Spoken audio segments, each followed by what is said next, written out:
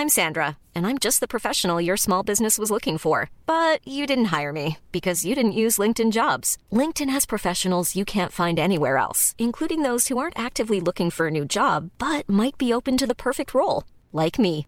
In a given month, over 70% of LinkedIn users don't visit other leading job sites. So if you're not looking on LinkedIn, you'll miss out on great candidates like Sandra. Start hiring professionals like a professional. Post your free job on linkedin.com/people today. Many of us have those stubborn pounds that seem impossible to lose, no matter how good we eat or how hard we work out. My solution is PlushCare. PlushCare is a leading telehealth provider with doctors who are there for you day and night to partner with you in your weight loss journey. They can prescribe FDA-approved weight loss medications like Wegovy and Zepbound for those who qualify.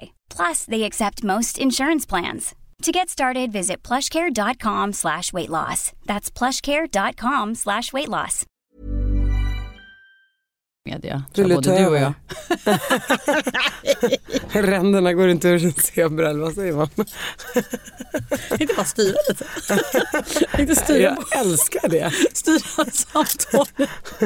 Och så kan du fråga mig vad jag har gjort de närmsta 5 åren och varför jag har valt att gå den vägen. Jag har faktiskt tänkt att fråga dig, för vi sitter ju ändå i ett media nu, även om det är över 20 år sedan vi sågs första gången. Det är lite kul. Väldigt roligt. Då var ju jag bebis så du var rutinerad redan då. Mycket äldre än dig. Nej, det har inte med det att göra. Det har med att du har fått göra mer för att du är mycket proffsigare. Nej. Idag har jag ingen mindre än marknads- och kommunikationsexperten på Flary.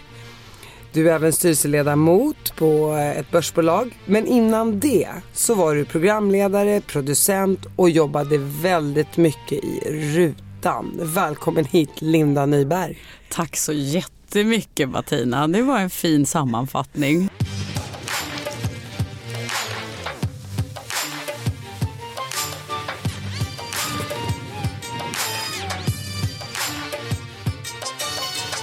Det lät bra det där. Gjorde det? Förutom när jag sa och programledare syntes mycket i rutan. Det kanske blev bra, eller? Ja, det blev bra. Och det var förhoppningsvis bra, höll jag på att säga, det jag gjorde också. Det var ju då du och jag träffades första gången. Då jobbade jag på MTG, TV3. Och jag hade börjat, nu törs man prata om årtal här då.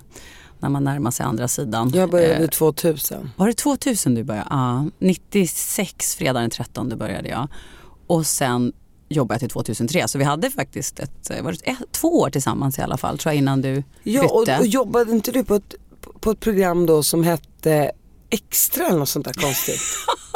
Eller du är den enda som kommer ihåg det. Vet att jag hade faktiskt glömt det nästan fram till du säger det. Det hette Extra. Vad roligt. Ja, det var. Vi hade en tysk chef. Jag är nog smart. Men Bettina, vad roligt. Det där programmet hade jag ju nästan, eller jag hade glömt det. Förträngt kanske. Vad lustigt. För att, du vet, det var ju Hans-Holger Albrecht som var vd då, och i Tyskland fanns det ett program som jag tror hette Extra som fokuserade på lättsammare nyheter. Vi hade ju TV3 Direkt där du och jag var med, men det här, Anna Järpammar var med också här och var reporter i det här programmet. Fantastiskt att du kommer, nu blir jag alldeles så här rörd. Och Anna Järpammar trodde jag kommer ihåg alla program, men det hade jag glömt. Ja, men Anna Järpammar, för de som inte vet, hon var ju modell på den tiden. Lite som Hanna Graf och Magdalena. Och de var ju ganska kända där på 90-talet. Ja, hon var ju väldigt känd då och blev ju då reporter. Vi hade många kända namn, får man ändå säga, på TV3. Vi hade ju också Lisa Marklund.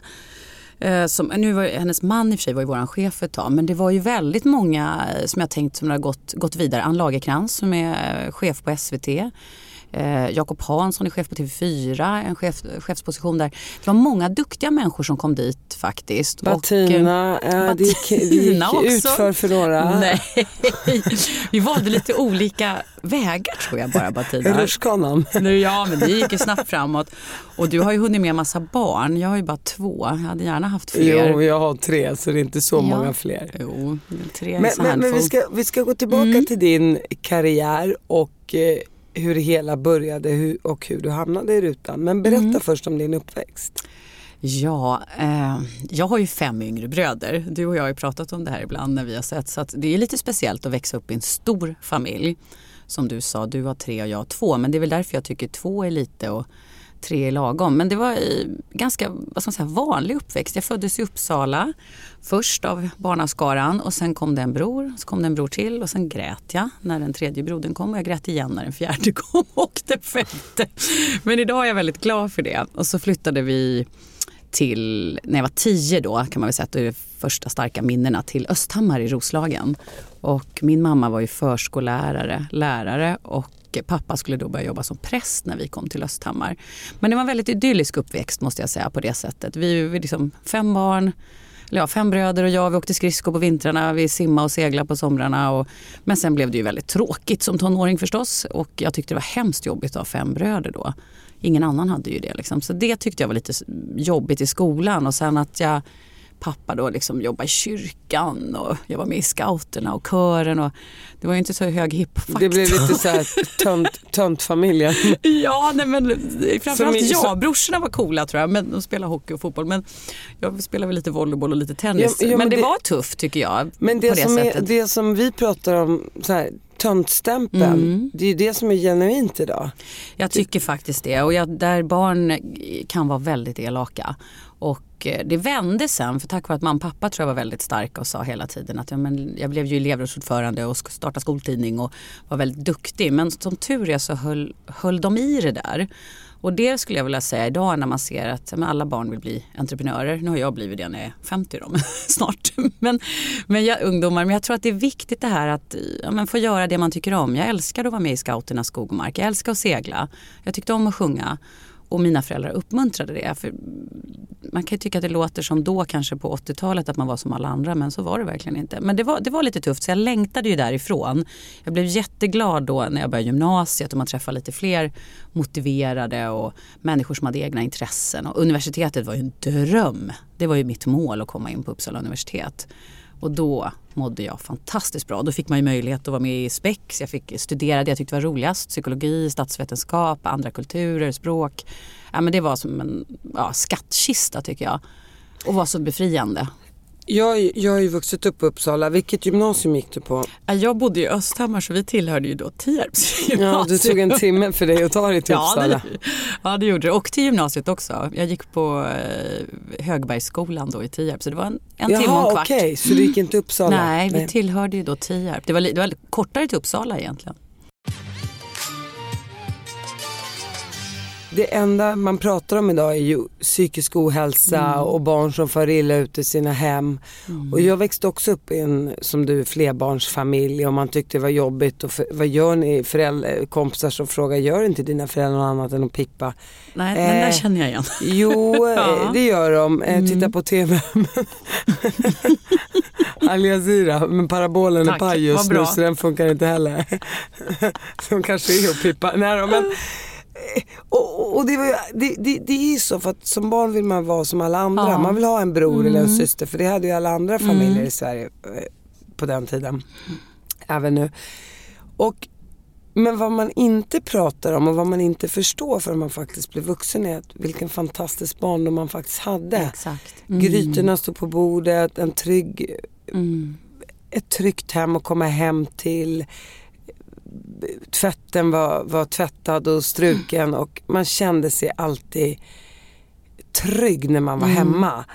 Jag tänkte alltid på det när jag stängde igen sovrumsdörren att vad skönt att lägga mig i min säng. Det var liksom, det fanns ingenting som tyngde en. Men då fattar man inte det förrän man blir vuxen och börjar inse att de runt omkring det har haft alkoholiserade föräldrar eller de blev utsatta för övergrepp på ett eller annat sätt. Eller var inte hemma så mycket. Eller föräldrarna som jobbade fram till 9 på kvällarna och de hade inga syskon och det var alltid mörkt där hemma. Och då inser man alltså, men vänta, vad var det jag klagade på egentligen? Att det var för mycket barnskrik där hemma. Ja. Så att det man tyckte var jobbigt då ser man tillbaka med värme idag. Och idag är det så få förunnat att ha det så tryggt som faktiskt både du och jag hade det. Så att man är extra glad för att man hade det bra. Det är klart, sen tror jag också att man förskönar vissa saker i och för sig, men ändå. Nej, men det du vittnar om nu som jag tycker är intressant, det är ju det här att det aldrig är ett tomt hus och sen föräldrar som inte jobbar 24/7 och det får man ju se till sig själv. Jag har ju jobbat mycket. Mina jobbade ju inte alls, men okej. Nej, Det är faktiskt men min lite mamma pinsamt jobbade att prata om det, men i alla fall. Ja, men det är inte alls pinsamt, det är ju fantastiskt, fokus på barnen. Nej, men för jag tycker att det jag ser idag är ju det här du säger, att det är så otroligt många barn som man blir kanske inte sedd hemma, man blir inte sedd i skolan. Och jag tycker att, jag är till exempel engagerad i lärargalan som var här om kvällen. Och där lyfter man ju då lärare som är duktiga och framförallt ser elever och som får elever att vilja lära sig saker. Och där tror jag också att skolan fyller en oerhörd funktion när hemmet haltar så att säga. Men jag tycker också det har mycket med hela den här trenden som är i samhället idag. Förverkliga dig själv. Jag menar, vi kommer från en bransch tv där alla ska liksom förverkliga sig själva, och det finns många väldigt, alltså kulturen idag är att man ska satsa på sig själv även som förälder och gå vidare. Och det där tycker jag har varit, jag tycker det är väldigt knepigt, för jag ser ju både väninner och liksom manliga vänner som, ja, men de har fortfarande saker kvar de vill göra i livet, men barnen klarar sig från de är 15. Det gör de inte alls. Jag tycker jag har skräckexempel liksom var och varannat grannhus förstås, att man undrar vad är barnet. Förhoppningsvis undrar man vad 16-åringen är. Men det finns liksom ett självförverkligande idag, en trend som jag tycker är svår, och barnen kommer i kläm. Det betyder så oerhört mycket som du säger här, att någon är hemma, det finns mat på bordet. Jag har jättedåligt samvete när min son ibland kör in en Gorby-pizza, eller ibland 2 dagar i veckan i mikron, för han är hungrig när jag kommer hem. Men jag vill alltid finnas där, jag vill alltid ha telefonen på. Det där tror jag betyder mer än man tror, även upp till de är 20 år, 25. Sen kan man säga så här, alla människor lever ju sitt liv, och vissa ensamstående kvinnor måste jobba natt. Det är klart, man har ju svårt att få ihop det, och man har inget, som du säger, man har inget val. Men jag tror att barnen på något sätt, det handlar om att så här, offra sig själv lite grann. Jag är ju själv lite sådär ego ibland, absolut. Och men nu ska jag gå på bio och nu vill jag göra mina grejer bara för att så här, låtsas i 5 minuter att jag inte har några barn. Men det är väl då du fyller på. Ibland. Ja, men det är väl då du fyller på. Det är ju sunt tycker jag, Bettina. Liksom att, jag förstår inte min mamma klarar av det, som jobbade som lärare på dagen och sen kom hon hem till 5 elever till, eller 6 elever till. Det tänkte jag på när du sa det. Mamma jobbar på förskolan, så var det 6 barn där hemma. Hon måste ha levt för de här barnen. Ja, men hon var så intresserad. Det var hennes stora passion och intresse, hur barns utveckling och kognition, och hon tog extra kurser på universitetet för att förstå både oss tror jag och elever. Helt otroligt. Men sen är det viktigt tror jag att ha med, jag har ju sett det också, du har ju med barnen. Nu har ju vi yrken, och jag hade framförallt ett yrke man kunde ta med barnen till jobbet, och det tror jag också är en del av det där. Lovisa sa ju någon gång när hon var 3 år, min dotter då, vad gör mamma när hon jobbar? Bobba, sa hon, så sprang hon runt i en cirkel. Jag bara, vad gör du nu? Bobbar. Är det du tror mamma gör då? Ja, tänkte jag måste ta med henne. Så att hon får se vad betyder jobba. Vad är det mamma gör som känns viktigare tyvärr då än mig? Och det var väldigt roligt att ta med henne. Då var det ju tv-studion på 4 till exempel då, och när jag gjorde en liveshow och hon fick sitta och titta. Nej, men det var väldigt roligt. Och nu har jag ju ett jobb som... Nu tycker det är lite roligt med barnen. De tycker jag har det coolaste jobb. Nu jobbar du inom tech och grejer. Ja, för det är ju sånt som jag inte förstår mig på. Men... Nej, men det här förstår du på. Nej, men för det som var kul var att när de kom till mig, de här killarna då, från Dalarna, startup, då jobbade jag som marknadsdirektör på apoteket. Och då sa de, vi har ett bolag som heter Flary. Vi har ungefär 600 000 registrerade användare i Sverige, och det är en marketing-app kan man kalla det för. Och då visar det sig då, när de visar mig den här, då är det ett gratis spel du laddar ner i App Store, Flary. Och sen är det brandade spel, alltså du har Pressbyrån, TV4, C More, Klarna och så vidare som gör sina egna spel. Tänkte jag, men det här var ju coolt. Och så gick jag hem och visade barnen, för då ville de undra om jag ville vara med i styrelsen och investera och förhoppningsvis jobba med dem. Och barnen bara tittar på mig, men mamma, det där är ju gammalt. Vi har ju haft det i 2 år. Nej, du tror du kommer hem med värsta nyheten. Ja, så det var jättekul. Så då hoppade jag på det här, och det är ju fantastiskt roligt, för att utan barnen, Bettina, hade inte jag heller förstått vad det är jag jobbar med om dagarna. Nej, men jag har barnen, fattar fortfarande inte vad det där är för något. Men det är väldigt roligt, det är väldigt kul. Ja, alla är ju dessutom hälften min ålder här. Så att, och det är så roligt, för du har gjort den här resan då från tv, journalist och allt vad det innebär till att inte vara där framme, här är jag, titta på mig och så vidare. Nej, det var den jobbiga biten. Vi ska komma tillbaka till det. Jag vill bara i mitt huvud följa din utveckling. Du går gymnasiet, du börjar på universitetet och som du säger, jag menar jag gick ändå i Uppsala som är Sveriges 4:e största stad för de som inte vet det. Och jag kände att Uppsala var väldigt litet för mig redan då. Du gjorde det, ja. Jag kände jag måste bara bort härifrån, jag måste komma till någonting större, till någonting mer öppet, mer open-minded. I min klass så gick det ju många elever, speciellt på gymnasiet, från orterna utanför självaste kärnan Uppsala, Östervåla och lite det var olika. De gick också i mitt gymnasium. Ja, de gick Österbruk och Dannemora. Ja. Och allt vad det nu heter. Och jag kände Norduppland pratar vi för de som inte känner till. Ja. Men vi hur kände du? För Gävle i alla fall. Men kände du ett utanförskap eller hur? Jag tror inte att jag kände mig aldrig utanför. Nej. Men jag kände mig annorlunda. Jag kände att jag inte riktigt hörde hemma i den miljön. Jag kände att jag ville så mycket mer. Jag var mer nyfiken på människor, på det som var annorlunda. Medan de var trygga och ville vara kvar. Inte alla såklart. Men många tror jag de kände sig nöjda med vad de hade, medan jag ville se vad som fanns mer runt hörnet. Så jag flyttade till Stockholm redan som, du är ändå rätt, vissa flyttade hemifrån när de är 17-18, men jag flyttade i alla fall när jag var 20-21 till Stockholm. Ja, 18 när jag flyttade hemifrån. Ja. Men det var tufft att flytta till Stockholm, tänker jag. Fast du får inte heller glömma att skillnaden mellan dig och mig är att jag har växt upp i en muslimsk-arabisk familj där man flyttar hemifrån när man gifter sig när man är 26-27.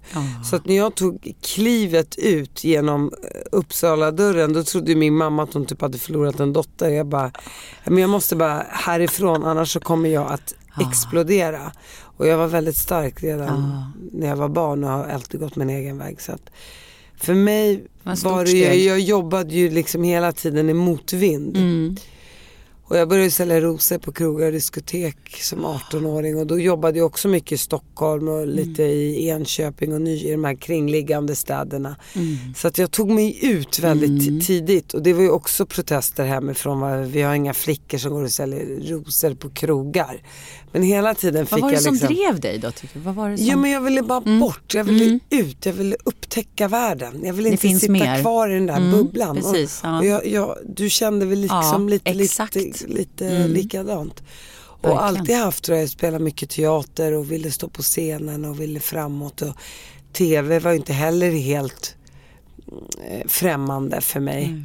Sen passar man ju mer eller mindre i rutan, men det var inte främmande. Fantastiskt. Jag tänkte på det, Bettina. Jag stod faktiskt och pratade här ute nu innan vi satte igång och spelade in med några tjejer som jobbar här på Acast. Och så sa jag det att det var ju på den tiden TV3, då väderpresentatörerna som du vet, det var ju inte meteorologer utan vi ville ju ha personligheter och starka, liksom härliga människor. Och det var ju verkligen du. Du kom ju in och tog både kartan och svenska folket med storm liksom, i dess rätta bemärkelse. Så det var ju väldigt roligt. Det var ju liksom en rolig tid. Och jag tror med tanke på det du säger att det är ändå ett långt steg både för dig och för mig. Jag kom från Lilla Östhammar och sen står vi liksom båda två på MTG som då var i alla fall var det coolaste mediet man kunde jobba i, tyckte jag. Svensk media på 90 och 2000.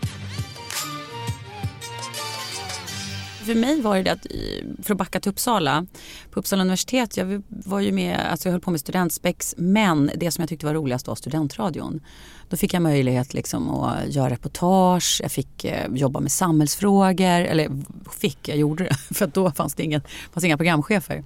Och det drev ju mig jättemycket, just samhällsfrågorna. Jag hade ju tänkt att bli diplomat egentligen, jag läste ju statsvetenskap, det var liksom min ambition. Min kursare var ju Anders Borg bland annat.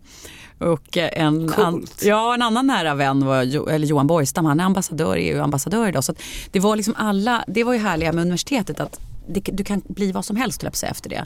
Det är det jag hetsar lite med mina barn nu, att få läsa vad ni vill, barnen läser vidare för att du får så mycket fler möjligheter. Och det var ju det min pappa sa jämt, att jorden är rund och allt är möjligt, men gör det du tycker om och är bra på och se till att du har något ämne som du är intresserad av, ett område som du behärskar mer än något annat. Och där är det ju inte mediateknik liksom, utan för mig var det då liksom, samhällsfrågor, nyheter framförallt. Så att det gjorde ju också, tror jag, att det var ju radio som blev för mig. Det var därför jag tycker det är så kul när jag såg Acast här för första gången idag. Att radio är ett fantastiskt medium. Jag menar, det är ju det vi gör, du och jag nu. Vi målar ju upp bilder. TV är ju fusk, så att säga. Jag tyckte det var enkelt när jag kom till TV, för då kunde jag ju visa det huset jag pratar om på en bild och så vidare. Men det kan du ju inte här. Du och jag måste ju beskriva nu allt från känslor till exteriörer och sådär. För det vet jag då när jag var i London. Jag tog tjänstledigt från Radio City som blev mitt första jobb, riktiga jobb efter universitetet. Vet inte om någon minns det. Hur kom du in där? Och vilket år var det? Ja, just det. Nu måste man ju prata om år. Nej, men det roliga var att jag började sommarjobba där när jag pluggade på universitetet. Så att jag skrev och faxade, om någon vet vad en fax är fortfarande. Jag försökte med Radio Uppland, jag försökte med alla möjliga lokalradio. Men på då SAF-radio som det hette, som sen ägdes av Svenska Dagbladet och JKL, så behövde man nyhetsreportrar. Och på den tiden var Cecilia Bystedt, som hon heter, Cecilia Skingsley numera, nyhetschef. Hon är vice riksbankschef idag, apropå drivna mediamänniskor och duktiga. Så hon tog in mig. Tack så mycket, Cecilia. Så att jag fick mitt första sommarjobb då. Och sen resulterade det här i att jag jobbade där varje sommar när jag pluggade. Även när jag åkte utomlands, pluggade i Frankrike och Kanada, så gjorde jag rapporter. Och sen när jag kom hem, då fick jag möjlighet, då hade Cecilia slutat, då fick jag möjlighet att bli nyhetschef där. Och då var det ju då Radio City 105,9 här i morgonens huvudnyheter. Det gjorde jag i ganska många år. Men sen ville jag vidare, apropå det du säger. Jag kände att Stockholm var ju trångt till slut då. Sen då tog jag mig till London på vinst och förlust. Skrev ett fax till Sky News, faxade och ringde. Nu är du 27-28. Ja, nu är jag 28. Och Capital Radio, som då var Londons största radiostation, 9 miljoner lyssnare, bara så här. Lite skillnad på Radio City då. Dit vill jag verkligen. Och de hade en nyhetsshow som heter The Way It Is. Flyttade till London, börjar praktik, får till och med researchjobb på Sky. Och under den här tiden i London, delar lägenhet med en fransman, fransk champagnegreve faktiskt. Var väldigt rolig tid. Och sen så dyker massa TV3 MTG-människor upp en kväll i London och säger att vi sänder ju nyheter TV3 från West Drayton här i London. Du borde jobba på TV3. Men då tyckte jag radio var så kul. Jag var så fokuserad på radio och researchjobbet var jättekul. Men tänkte men jag chansar. Jag testar. Allt skrevs och gjordes på engelska också. Ja, alltså precis. Ja, alltid när jag jobbade i London. Ja, absolut, absolut. Och hur funkade engelskan? Men jag gjorde ju min masters i Kanada, eller liksom masterstudierna på engelska. Och sen har vi haft mycket, när jag var liten var mycket gäster hemma. Vi hade ju allt från exil-ugandier hemma och exilkubaner. Men pappa var engagerad i Amnesty bland annat. Och så det var mycket engelska hemma. Fastrar och farbröder som reste över hela jordklotet. Men sen hade jag väl språköra. Och sen hade jag franskan med mig. Jag pluggade ju på Sorbonne där ett år innan också. Så att, nej, men det var inga problem. Men däremot så, på Sky fick jag inte läsa in voiceovers för att de tyckte att jag inte lät brittisk. Så jag fick sitta och anyone for tennis fick jag sitta och försöka låta brittisk och öva. Men sen var jag inne och sen blev jag anställd och fick alltså en magisk period, måste jag säga. Jag var ju där nästan 7 år. Det var allt från millenniefirandet, folkhemmet, Fångarna på fortet. Jag startade TV3 Dokumentär med Titan Television, Annette Beijer och Thomas Hedberg. De gjorde även en talkshow, Linda Nyberg. Så Annette och Thomas gjorde jag väldigt många program med för 3an som var otroligt roligt. Det var mycket livesändningar också. Jag vet, Carola stod i Colosseum med Shimon Peres. Jan-Hugo Stenbeck hade en idé om det. Göra en fredskonsert. Ja, då fick jag liksom jobba med den och galna, jätteroliga tider. Och då var Shimon Peres premiärminister i Israel. Han blev ju dödad. Exakt. Han och Yasser Arafat fick ju faktiskt Nobelpris också. Ja, de var på plats båda två i Roms Colosseum. Jag vet inte hur Jan-Hugo gjorde, men han lyckades hyra hela Colosseum och flög dit Carola som sjöng. Ingen som kommer ihåg det där längre, tror jag. Det var helt fantastiskt. Galet ju.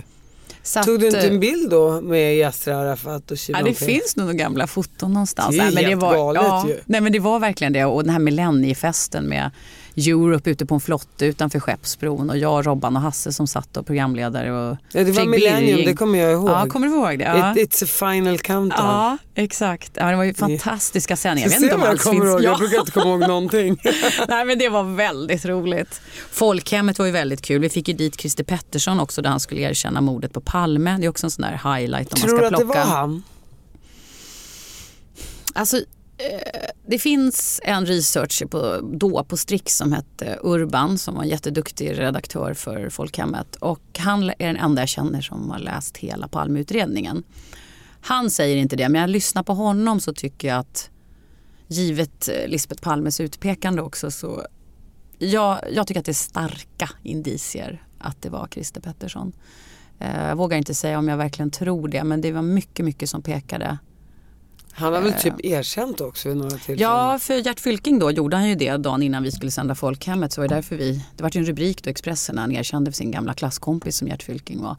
Men vi fick honom aldrig i studion live med 950 000 tittare och erkänna. Men Robban och Hasse gjorde sitt bästa att han skulle göra om egentligen det erkännande han gjorde dagen innan. Men sen finns det ju massa, det går ju att prata hur länge som helst om Palmemordet, men det är ju oerhört tragiskt att det inte löstes. Många har ju sagt att skulle det varit idag och en lite snabbare, liksom, ja, när allt går fortare, höll jag på att säga, även förhoppningsvis utredningar, så hade det inte sett ut så. Men det är väldigt sorgligt. Jag tänker mycket på familjen också som vad jobbigt det måste vara på ett personligt plan också att inte veta. Även om man inte får tillbaka sin pappa eller liksom man och så vidare. Men det är väldigt, väldigt... Det där Palmemordet höll vi på mycket med då jag jobbade på Strix med Folkhemmet. Det var ju många dokumentärer som gjordes och sådär. Så att det var ju många år av mitt liv så funderade jag naturligtvis mycket kring det här. Det är oerhört spännande också ur ett rent kriminalhistoriskt perspektiv också. Men för att den meningen går ju isär vem man pratar med som man ändå tycker är lite insatt i det. Vissa tror ju verkligen inte att det var han och andra tror ju verkligen att det var han. Nej, och där kommer ju fortsätta. Det som var intressant, kanske mest intressant om man tittar på Sverige då, liksom 80-tal, 86-87 så jag inte säger fel nu, men då var ju ett mord på öppen gata det första som hade skett i Sverige. Titta idag hur det ser ut. Skjutningar, alltså man tittar rent hur Sverige ser ut som land, så det var därför också, jag tror, det var klart att det var premiärminister och alltså statsministern, det vill säga en älskad och känd person, och det skakade verkligen om Sverige på flera sätt, inte bara därför att det var en liksom statsminister som blev skjuten, utan även just det här att det var ett mord på öppen gata. Den meningen kan man hitta ofta när man ser artiklar kring det här mordet. Men idag, ett mord på öppen gata, jag vet inte hur många vi har haft sedan 1987. Men hur många mord löser vi egentligen? Ja. Nej, men så det där, och det har väl alltid liksom fascinerat mig ändå. Som reporter och nyhetsreporter så är det ju liksom, när jag jobbade för att hoppa framåt då efter MTG så var jag ju då på TV4. Jag blev rekryterad dit av Eva Svartz som var programdirektör då. Fantastisk person. Så då fick jag göra lite samma sak med Nyhetsmorgon också då. Och även börja jobba med kungliga program. Jag hade gjort lite dokumentärer på 3:an om kronprinsessan och sådär. Men det var... Det är inte lika kreddigt. Alltså det är ju jätteroligt. Jag tycker det är fantastiskt spännande. Nej, 4:an, det var ju tyvärr mycket det som drev mig att samhällsprogrammen började ta slut på 3:an. Så tyckte jag, men 4:an där... Fanns det några? Ja, men jag tycker mina Robbans och Hasse gjorde ja, men förutom det då? Ja, nej, det fanns ju... Ja, så var det TV3 direkt då. Men jag tyckte 4:an var kreddigt. Det var kul att komma dit, tänkte jag. Och Nyhetsmorgon var ju ett fint program. Det känns ju kreddigt. Ja, och SVT känns ju kreddigast. Ja, fast jag har haft roligast på 3:an ändå. Sen blev det ju SVT om man hoppar lite. Om man nu ska tänka så här, var får man mest respekt? Ja, lönemässigt gick jag ju rakt ner från TV3, TV4 till SVT. Men det som drev mig, apropå vad som ska driva en, det var just det, att få göra samhällsprogram och nyheter. Alltså mer resurser framförallt då. Och det gjorde att när jag kom till SVT, jag fick göra Vetenskapsmagasinet, Nobel, jag gjorde Godmorgon Sverige väldigt länge, fantastisk redaktion och människor, det var det ju på 4:an och 3:an också, men det var väldigt roligt att faktiskt få jobba för statlig tv som det faktiskt är och public service. Tittarsiffror var viktiga, men på 3:an drevs man ju av tittarsiffror och 4:an på ett annat sätt. Jan-Hugo Stenbeck sa ju vid något tillfälle, måste jag faktiskt ha tänkt på flera gånger nu när man själv jobbar med, när man jobbar med Flary nu som är där vi jobbar annonser i app och så vidare, att då sa han det till en programledarträff att ja, det är så spännande att få träffa er som är mellan reklamen. Men det var, nej men jag tycker han var ju fantastisk. Det är fantastiskt att få jobbat med en sån person. Jag har ju såna minnen när, allt från, han tyckte ju till mycket redaktionellt och mycket, en väldigt känsla tycker jag. Han hade ju Moderna Tider till exempel. Han var ju själv väldigt intresserad av samhällsjournalistik. Så att det gjorde ju att, så speciell som jag kände mig som programledare, producent, redaktör på MTG och TV3 under Stenbecks tid. Den känslan var ju inte samma på 4:an. Och för då kanske man var mer än i mängden. Man är mer än i mängden. Och sen SVT var ju fantastiskt. Vanni Vigelius som tog dit mig. Otroligt duktig tv-person som tyvärr har gått ur tiden och som drabbades av cancer. Men hon var ju en otroligt härlig person som hade den här MTG-andan med sig in, tycker jag, på SVT också. Att allt är möjligt. Hon tog ju Skavlan till exempel till SVT som fortfarande är en av deras största program. Så det är roligt att få jobba med de här duktiga, och som jag nämnde Anette och Thomas på Titan till exempel, Hedberg Beijer. Och det är inte så många som känner till dem, men de öppnade ett produktionsbolag som heter Titan. Precis. Och där har jag också jobbat. Ja, många kända titlar där. Ja, och där är man med och skapar programmen och säljer dem vidare till tv-kanalerna. Det är det de jobbar. Och så sålde de ju det. Ja, de drev ju upp det och var jätteduktiga och framgångsrika. Ja, för just det. Och de är så härliga, både Anette och hennes kära make. Ja, nej, men det är väldigt roligt att få vara i en sån kreativ miljö liksom. Ja. Och så ett familjeföretag som det var. Ja. Och det är det man ska försöka generalisera lite. Det är jag tänker på, jag ger råd. Jag är mentor till ganska många personer nu, vilket jag tycker är roligt. Men det är just det här att vara i en miljö där du är sedd, blir sedd och där du också känner att du är i rätt kreativ miljö för dig själv. Att du känner att du kan bidra men också lära dig. Och det måste jag säga att Titan för mig var ju det, TV3 var det, MTG var det. 4:an på många sätt också. Men sen SVT, där kände jag också att jag landade väldigt rätt i nyhetsflöde, samhällsflöde, vetenskap. Annars hade jag heller inte kommit till Al Jazeera. Men, och vi ska komma till Al Jazeera, vilket hur långt är programmet? Ja, men vi klipper det till 50 minuter. Och det är så länge? Ja. Oj, då måste jag bli rolig snart. Ja, nej, men du är jätterolig. Ryan Reynolds here from Mint Mobile. With the price of just about everything going up during inflation, we thought we'd bring our prices down. So to help us, we brought in a reverse auctioneer, which is apparently a thing. Mint Mobile Unlimited Premium Wireless. How to get 30, 30, bit to get 30, bit to get 20, 20, 20, bit to get 20, 20, bit to get 15, 15, 15, 15, just $15 a month? Sold! Give it a try at mintmobile.com/switch. $45 up front for 3 months plus taxes and fees. Promo rate for new customers for limited time. Unlimited more than 40 gigabytes per month. Slows full terms at mintmobile.com. I'm Sandra, and I'm just the professional your small business was looking for. But you didn't hire me because you didn't use LinkedIn Jobs. LinkedIn has professionals you can't find anywhere else, including those who aren't actively looking for a new job, but might be open to the perfect role, like me. In a given month, over 70% of LinkedIn users don't visit other leading job sites. So if you're not looking on LinkedIn, you'll miss out on great candidates, like Sandra. Start hiring professionals like a professional. Post your free job on linkedin.com/people today. Du har ju jobbat då, som du säger, med Robban och Gert Fylking och alla de här TV3-profilerna. Då är du med. Det har jag med, absolut. Jag och Robban, jag älskar Robban. Han har varit med i min podd också. Det var kul, ja. Och sen flyttar du över till 4:an och så ska du jobba med Kungligt nu helt plötsligt. Och så ska du träffa kronprinsessan Victoria och drottning Silvia. Ja. Och hur var det? Och för att du måste ju också byta lite skepnader, även fast du är dig själv i grund och botten, så måste man ju vara på ett speciellt sätt. Ja, nej, jag tycker liksom, egentligen är det så att jag inser att jag har nog varit journalist nästan sedan jag föddes, på det sättet att jag alltid varit nyfiken, ställt frågor, och sen så tror jag, och det är väl det som gjorde att TV är ju speciellt för det är sån fokus på bild, på ett negativt sätt också, utseende men jag har alltid försökt vara mig själv och vara journalist. Alltså, så att det var väl lite, det är klart att första gången var det ju nervöst att träffa en kunglighet, precis som det att träffa en statsminister. Eller jag vet, när jag var student intervjuade Nelson Mandela i Uppsala domkyrka 1988, då var jag jättenervös. Men sen måste man ju vara professionell. Att det är människor du träffar, och sen har du ju alltid liksom, du har ju en tanke hur programmet eller intervjun ska bli, att du håller det, precis som du tänker i poddar, eller man håller sig till vissa punkter liksom, och sen förhoppningsvis får man bra svar. Men sen så har jag tyckt det var väldigt roligt att följa kungafamiljen, för att de är så otroligt aktiva och gör ju otroligt mycket som faktiskt, tyckte jag då, inte var riktigt känt i slutet på 90-talet, början på 2000. Och betyder mycket för svenskt näringsliv. Alltså jag var väldigt fascinerad och imponerad. Jag tycker jag hade mycket energi själv, men när jag har sett kungen och drottningen, ja, det har ju du sett också, vet, de sitter i timmar och lyssnar på föredrag som inte alltid är jätteskojiga. Då jag känner att jag kan gå ut, jag är journalist, jag kan gå ut nu och ta en kaffe.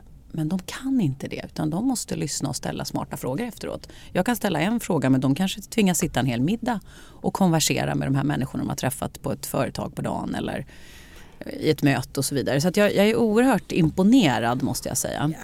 Jag tror också att det spelar ingen roll där om man är republikan eller monarkist. För att det man ser, och det kan man ju se som journalist när man reser, är att om vi har ett kungahus, alla har inte det, och det har en väldig attraktionskraft att se en riktig kung, en riktig prinsessa och så vidare, fast man inte tror det kanske. Det tycker jag ofta när man har sett de här företagseventen, att det är lite svårare för Litauen, eller ja, av andra skäl också, men jag tänker USA är ju en president och så vidare, men det finns någonting speciellt i det här med att ha ett kungahus rent PR-mässigt, absolut. Från ett liksom personligt perspektiv så tycker jag att men de gör ett fantastiskt arbete. Jag gjorde ju drottningens, det var ju inte meningen, mitt sista tv-hopp var ju nästan ett år sedan nu när drottningen fyllde 75. Då hade jag den stora äran att få vara konferencier på något som skulle vara i Bernadottebiblioteket. Ett seminarium kring drottningens fantastiska arbete då, alla hennes organisationer som hon har startat och driver som Childhood och Mentor och Silvia-hemmet och så vidare. Men det resulterade ju i att... Jag tänkte säga, jag orkar knappt gå upp ur sängen. Ja. Exakt, du har lite kvar där, Martina. Du får starta några välgörenhetsorganisationer. Dessutom är de ju väldigt duktiga och framgångsrika och effektiva. Ja. Och drottningen är väldigt engagerad, vad jag har förstått, i samtliga. Det roliga var då att sen bara några veckor innan så ser jag en producent från SVT som jag har jobbat med kring Nobel och kungliga program Meta på ett möte. Jag tänkte, Meta Bergqvist, var ju hon där? Jag bara, okej, det ska bli tv. Så då gjorde jag mitt första tv-program på länge då, på Oscarsteatern, och den här fantastiska konferensen eller seminariet då, som blev en föreställning med både musik och väldigt spännande föredrag från de här organisationerna då. Du är ju en ikon, skulle jag vilja säga. Nej, jag tycker det. En hårt arbetande journalist som råkar vara på tv i 20 år. Men det vet du vad, man råkar inte vara någonstans. Utan det är ju faktiskt blod, svett och tårar. Jag menar, du har ju någonstans kommit så långt för att du har jobbat så hårt. Jag känner ju ingen. Alltså det tänker jag på nu, många, om man vill jobba med media, och jag antar att det är några som lyssnar här som är yngre också, som du har i din publik. Och det tycker jag det är väl både du och jag ett exempel på, att jag menar, jag kommer från lilla Östhammar, jag kände ingen som bodde i Stockholm faktiskt när jag kom dit. Jo, jag hade en pojkvän i Stockholm till en början liksom, när jag började jobba på sommaren där. Men jag kände ju ingen i media, jag hade inga relationer eller kontakter, och det är det jag menar med det du säger nu, hårt arbete. Och sen var jag ju väldigt fokuserad på samhällsfrågor, nyheter, det var det jag ville jobba med. Så att jag blev tvungen att göra Världens starkaste man en gång på TV3. Tänkte jag, liksom. Och det var så roligt. Det var jättekul. Ja, men hör du inte dig själv? Allt du har gjort har varit så roligt. Du har sån framåtanda. Du är så positiv. Och du bara kör, Linda. Och jag tror att många människor, inklusive mig själv, stannar upp ibland och bara nej, jag vet inte, och kanske inte, och kanske det, och det kanske blir så. Ja, det har gått 5 år och jag sitter fortfarande och tänker på om jag kanske ska börja podda. Alltså poddandet har jag hållit på med nu 2 års tid. Men det har jag ju tänkt på. Men det har jag ju säkert tänkt på 3 år innan att jag ska göra. Fast du gör ju det nu. Ja, nu ja. Men jag har ju haft typ en Katrin Zytomierska eller Anita Schulman. Jag drar oftast upp dem som praktiska exempel. Carolina Gynning. De tänker och gör det dagen efter. Ja, men, det är skillnaden. Ja, fast jag tänker så här. Alltså, jag har massa projekt kvar faktiskt, eftersom jag har levt halvvägs snart. Och jag tror att det är nog snarare så att när du väl gör det, då har du har ju tänkt på det här så mycket. Så att jag har tittat den röda tråd du har till exempel med dem du intervjuar. Jag var faktiskt lite så här, när jag gick in och tittade lite nu. Jag bara, men vänta, det är ju bara framgångsrika människor som har varit med i Bettinas podd. Och så jag. Jag tänkte, du är liksom, och du är spännande kvinnor. Och jag menar, Gunilla von Platen, när jag lyssnade på det, jag satt ju och grät om vartannat liksom. Vilken resa.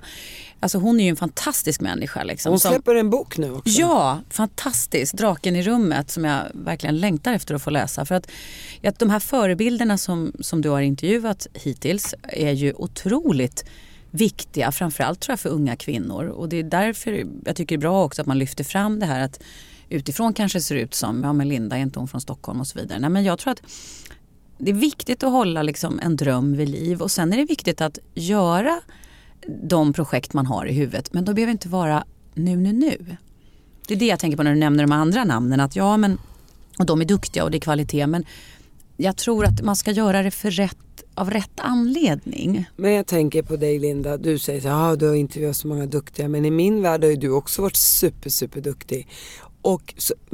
Men vad vi lyfter fram här nu framförallt är att alla i stort sett som jag har haft i podden, mer eller mindre, har ju faktiskt blivit framgångsrika på sin egen maskin. Ja, Det är ingen som har fått, här har du ett startkapital på 10 miljoner och i 9 fall av 10 har det varit svenskar med invandrarbakgrund som verkligen har levt under fattigdom. Många utav dem, inte alla men många. Och, men har fått pushen hemifrån. Jag tror att det är väldigt, väldigt viktigt att också föräldrar lär sina barn att det finns en möjlighet. Du ska tro på dina drömmar. Ja. Men någonting som din pappa sa som jag reflekterat över som du berättade för drygt en halvtimme sedan. Ja. Det var när han sa, bli bra på någonting. Ha ett specialområde. För det tror jag är väldigt viktigt. Man behöver inte vara bra på allting. Nej. Men hitta din grej. Sen är det bra, som du också säger, som du säger till dina barn, men börja på universitetet. Det ena leder ju alltid till det andra. Det spelar ingen roll vad man studerar där. Det spelar ingen roll. Det kan vara psykologi eller vad som helst, fysik. Det är där du kan hitta vägarna på något sätt. Och sen att göra det du brinner för det du blir duktig på.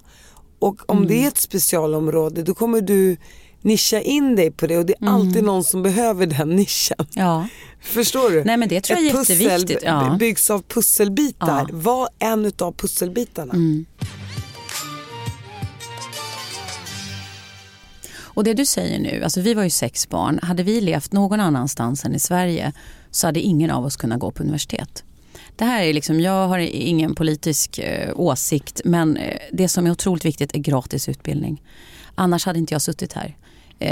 Att få möjligheten att gå på ett universitet som i USA kostar 500 000 per termin, det går inte. Och då kan inte sådana som du och jag komma någonstans heller. Och det är det jag säger till mina barn. Alltså när du har möjlighet att gå på du får en utbildning som är värd miljoner, gå den då. Det enda du behöver göra är att göra läxan varje dag. Det räcker. Liksom. Och det där, jag är så tacksam för att jag är uppvuxen i Sverige. Och det är det alla får den möjligheten som kommer hit också. Att det är unikt alltså. Sjukvården kan man klaga på som också är gratis. Men det går inte, tycker jag, att klaga på den fantastiska utbildning som vi har i Sverige. Jag är så imponerad av att vi lyckas fortfarande ändå hålla den här fantastiska nivån på högskolor och universitet. Några av Europas bästa, jag tänker Uppsala universitet inte minst. Liksom. Men vi har ju fler, Lund, KTH, Karolinska. Handels, det finns massor. Du har liksom Umeå, hela landet är fullt av fina liksom, skolor.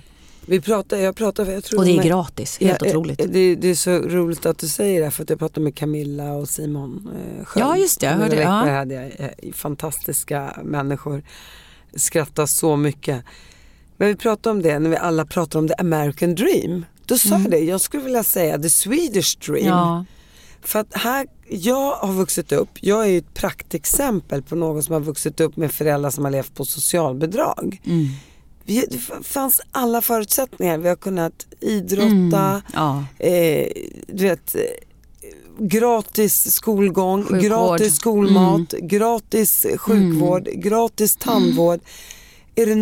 Jag kan bli vad som helst, jag kan ta studielån, jag kan plugga till precis vad som helst. Men problemet är, tror jag ibland, det är att ibland så kan jag tycka, eller det har blivit så att vi har missat med att bygga den här bron. Och det har blivit för mycket vi och dem. Ja. Skulle vi bara lyckas bygga den bron och där fördomarna kläcks och man kan slå hål på fördomarna och våga möta varandra på mitten av bron, då skulle Sverige vara untouchable. Ja. Jag tycker jag nämnde Kanada tidigare. Jag tycker Kanada är verkligen, förutom nu med cannabis, jag är ju väldigt emot droger. Jag har sett baksidan som journalist verkligen och förfärligt. Och det kommer vi att se i Kanada nu, det är bara en tidsfråga. De har ju gjort cannabis legalt och det kommer att sluta. Jag pratar med folk som jobbar i sjukvården där redan börjar bli överdoser av cannabis och så blir det ju starkare så efter ett tag. Men det som är intressant med Kanada är ju att de har ju verkligen, tycker jag, lyckats i form av sjukvård. Utbildning kostar, men du kan ta studielån till det. Och de har liksom, och integrationen som de har lyckats med. Det finns ju inte en enda av mina klasskamrater hade föräldrar som var födda i Kanada. De var födda i Ukraina eller Pakistan, England, Sverige, Norge.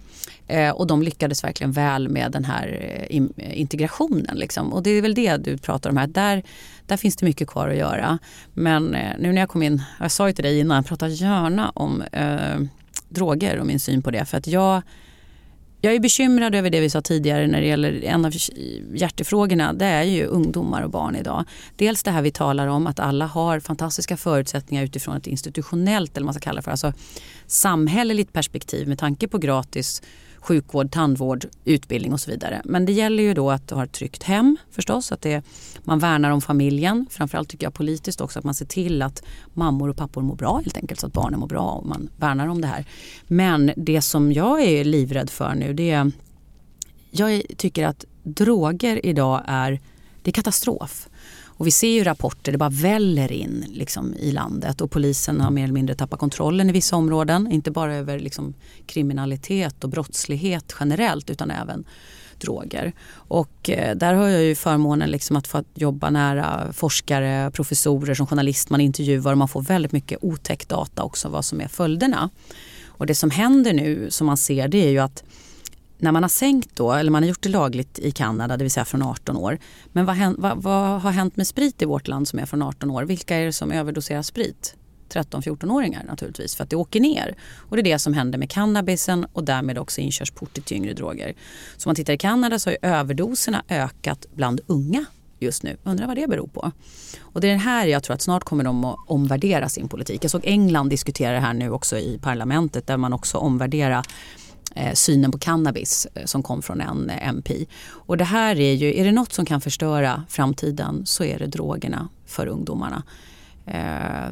Jag är livrädd för det som sker just nu. Sen gjorde du ett jättehopp. Du åker till Förenade Arabemiraten och jobbar på Al Jazeera som är en stor nyhetskanal. Den är ju världskänd. Ja, världens största. Vad hände, Linda?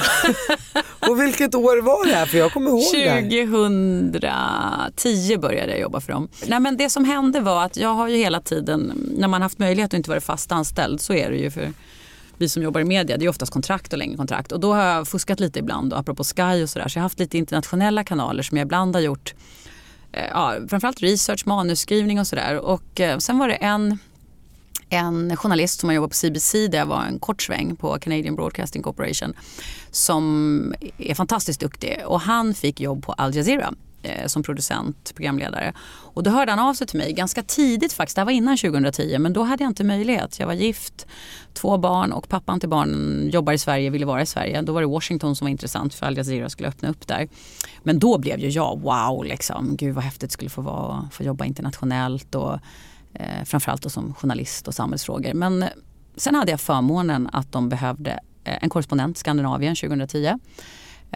Jag fick göra en massa tester. Man var tvungen att prata 3 språk flytande och jag har ju franskan också då, så svenska, franska och engelska.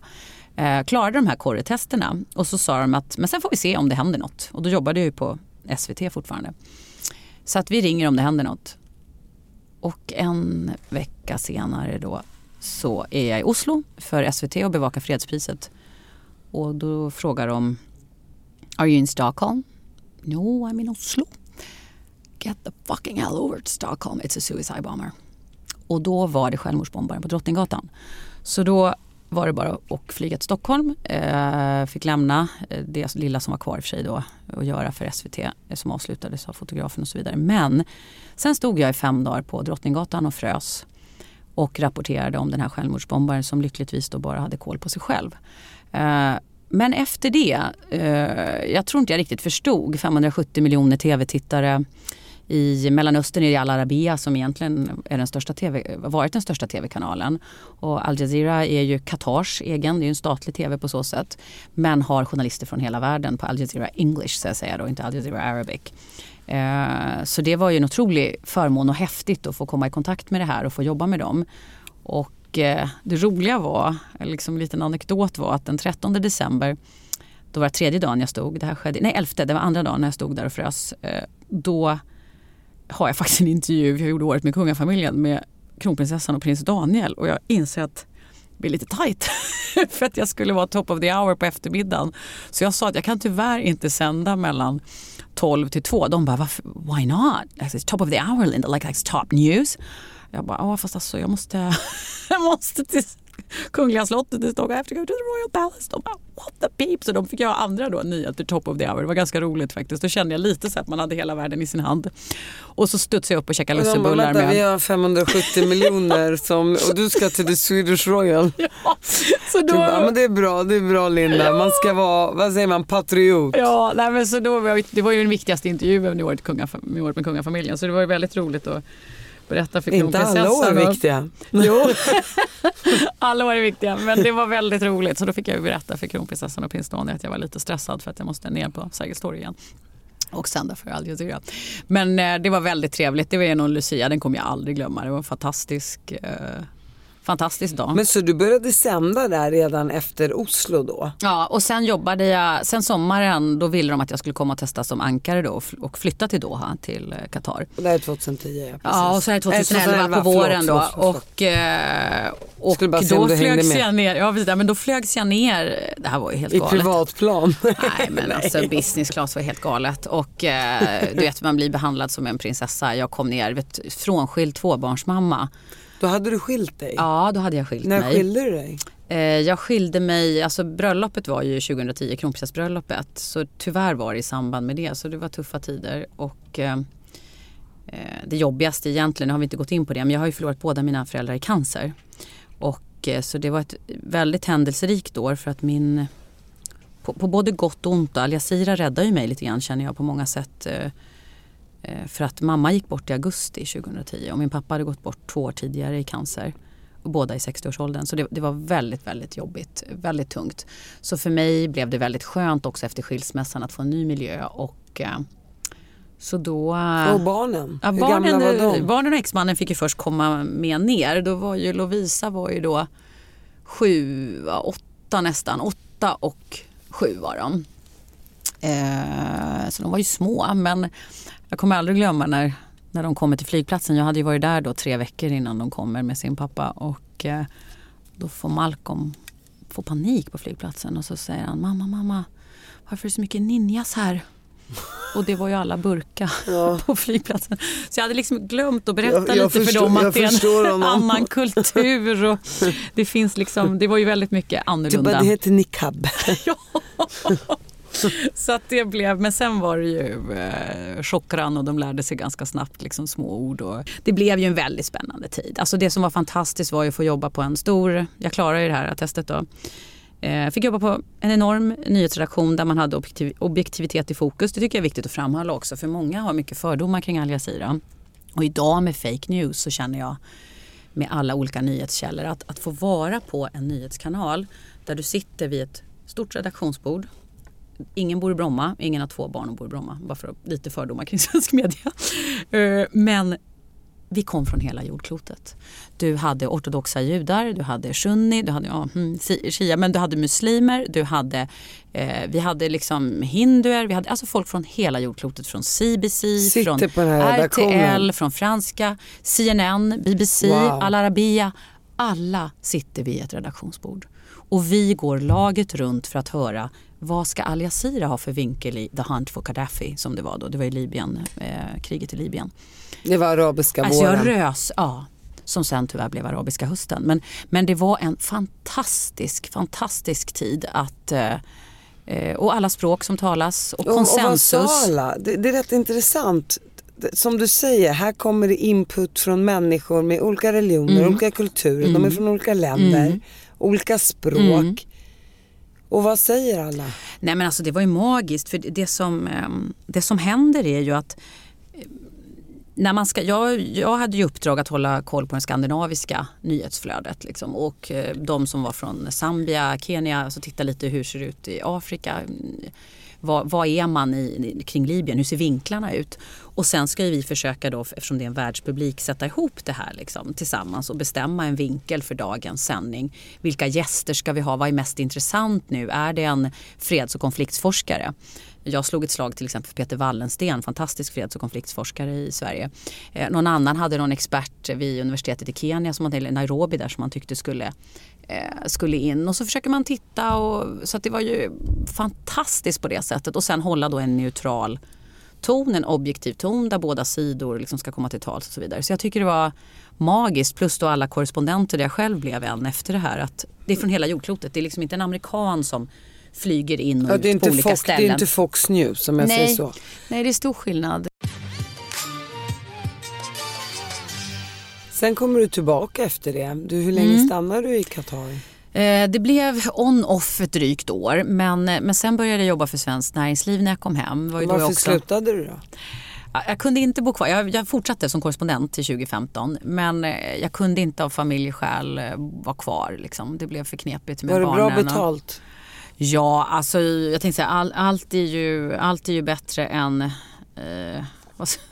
var frilansarbetare i media i Sverige. Men däremot så det som var viktigt för mig var, jag var ju aldrig skriven där och man fakturerar ju då liksom, så att för mig var det ju viktigt liksom att betala svensk skatt, och eftersom jag aldrig bodde där, så att det är klart hade jag sluppit betala svensk skatt så hade det säkert varit jättebra. Men det är klart att det är bra betalt. De som bodde där liksom, som inte jobbade som vi andra då, som hade en fot kvar i hemlandet, det tror jag var väldigt bra betalt. Men det är ju generellt i media globalt. Sverige är ju speciellt därför att här vi är ju kulturarbetare i mångt och mycket som jobbar med tv, och man hittar möjligheter att göra annat då liksom. Men det är så, som journalist och programledare och samhällsprogram, så det är viktigt att göra rätt för sig. Så har jag känt hela livet, att det är inte pengar som har drivit mig, det hade jag gjort något annat, utan det är snarare det här kallet som kanske kommer från pappa präst och förskolläraren. Men så länge jag kan ge mina barn mat och jag kan resa lite och bo hyfsat bra, så är jag nöjd. Jag har inte så stora krav, tror jag. Och sen hamnar du i näringslivet och berätta om det. Ja, som ensamstående mor så kände jag att leva frilans och kontrakt. Hur har det varit? Betala hyra, mat? Vi pratade ju om det tidigare, att man måste få liksom de här 24 timmarna om dygnet och ekonomin att räcka till. Ja, som tur är så liksom i Sverige oftast så är man är ju 2 som har barn, så att man delar ju. Men jag kan tycka liksom att det är ändå liksom inte, jag vill ju inte hamna i ett läge där jag är arbetslös och måste förlita mig på till exempel bara pappan eller så att det var viktigt för mig att ha ett kontinuerligt arbete. Och sen hade jag fått många propåer från näringslivet. Jag gjorde mycket moderator, föreläsningar, kommunikationskonsultande. Men sen det företag som blev mest intressant, och det hade mycket att göra med mammas och pappas bortgång när jag kom i kontakt med sjukvården. Det var ett medicintekniskt bolag som reste opportunistiskt över hela jordklotet och siktade mot en börsnotering och jobbade med medicinteknik. Så att deras förslag kändes intressant, för jag behövde inte jobba heltid till en början heller. Jag kunde ha kvar Korre, i och med att de var i en startup-fas, ha kvar Korre-jobbet. Så det var en fantastisk tid. Då fick jag också möjlighet att komma till Libyen med det här företaget. Vi donerade katetrar, Bactiguard heter det. Vi donerade katetrar till libyska sjukhus efter kriget. Vi reste i Afrika, besökte sjukhus. Otroligt intressant. Men sen också jobba mot Europa då. Då var jag kommunikationsdirektör för dem. Det var väldigt nyttigt. Jag jobbar ju mycket med mycket press och media för att få uppmärksamhet kring bolaget, men också mycket marknadskommunikation och globalt då, i och med att vi fanns på 100 marknader. Och sen blev jag, för att spida på, för att vi inte har hela dagen, så blev jag sen rekryterad av en rekryteringsfirma till det som då SCA, då var det väl börsens 3:e största bolag. Jättespännande tid, men då var det full tid. Då var jag tvungen att släppa Al Jazeera 2015 när jag gick in där. Dels heltid, väldigt seniort arbete, jättespännande bolag, roligt. Hade väl inte anat att det också skulle bli en börsintroduktion. Men då jobbade jag hårt för att Essity skulle komma till liv då. Så SCA blev ju SCA Forest och Essity blev hygiendelen. Jätteroligt, fantastiskt bolag, väldigt spännande. Och då jobbade jag både med framförallt fokus online communications, då marketing, och sen jobbade jag mycket med kommunikation både i Sverige och globalt då, för det var ett globalt arbete. Men det var väldigt roligt och jag kände att det var en hemmarena. Jag kände mig väldigt bekväm med det där. Och sen så sista anhalten nu innan Flary då blev att jag blev rekryterad till Apoteket som marknadschef. Jätteroligt, svenska marknaden, fortfarande hälso- och sjukvård. Alla verkar älska dig, Linda. Jag vill vara i tech, jag vill vara i marketing nu, för det är där det händer mest. Och spelindustrin då, som är den snabbast växande. Vad är det som sker där? Kan man vända det till något positivt? Finns det någonting i gamification som vi skulle kunna använda i form av utbildning? Och det är det som har lett, alltså apropå då man pratar om SCA, Apoteket och nu Flary och MSAB för mig, att det händer mest, det här är mest spännande, och som nyfiken journalist tycker jag att det här är det roligaste man kan jobba med just nu. Och det är just data och teknik. Och det är aldrig för sent. Och Flary tror jag jag hade inte gått all in här nu för att vara med i uppstartsskedet, att det man ser är hur påverkar man människor, och hur som marknadschef, hur ska jag få människor att komma ihåg min reklam till exempel på tv eller radio det är svårt idag, vi blockar ju, vi vill ju inte ha av naturliga skäl, inte ha massa mer information och framförallt inte reklam. Men här liksom i Flary är det ju då ett gratis mobilspel där du kan branda som företag, och så ger du folk saker. Istället för att bara få poäng så får du en kod, du kan hämta ut ett presentkort på Nelly eller få ett abonnemang på Nextory. Vad tjänar ni pengar på då? Är det reklam? Ja, det är att de köper ju ett spel hos oss som de brandar. Nu knackar de på, vi har väl på för länge nu, Bettina. Ja, vi gillar ju att prata, du. Ja. Tack för att du kom hit, Linda. Tack, Bettina.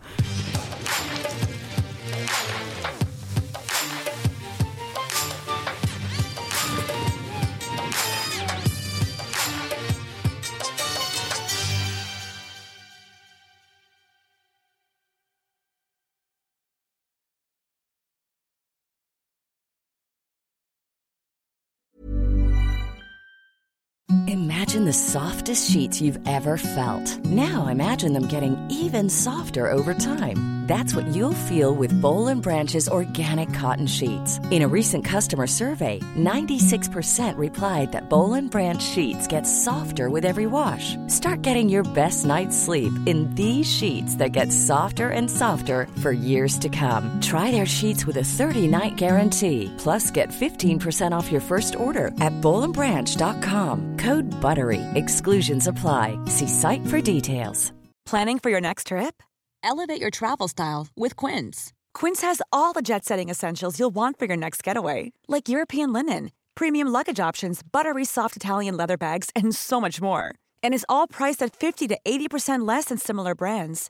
Plus, Quince only works with factories that use safe and ethical manufacturing practices.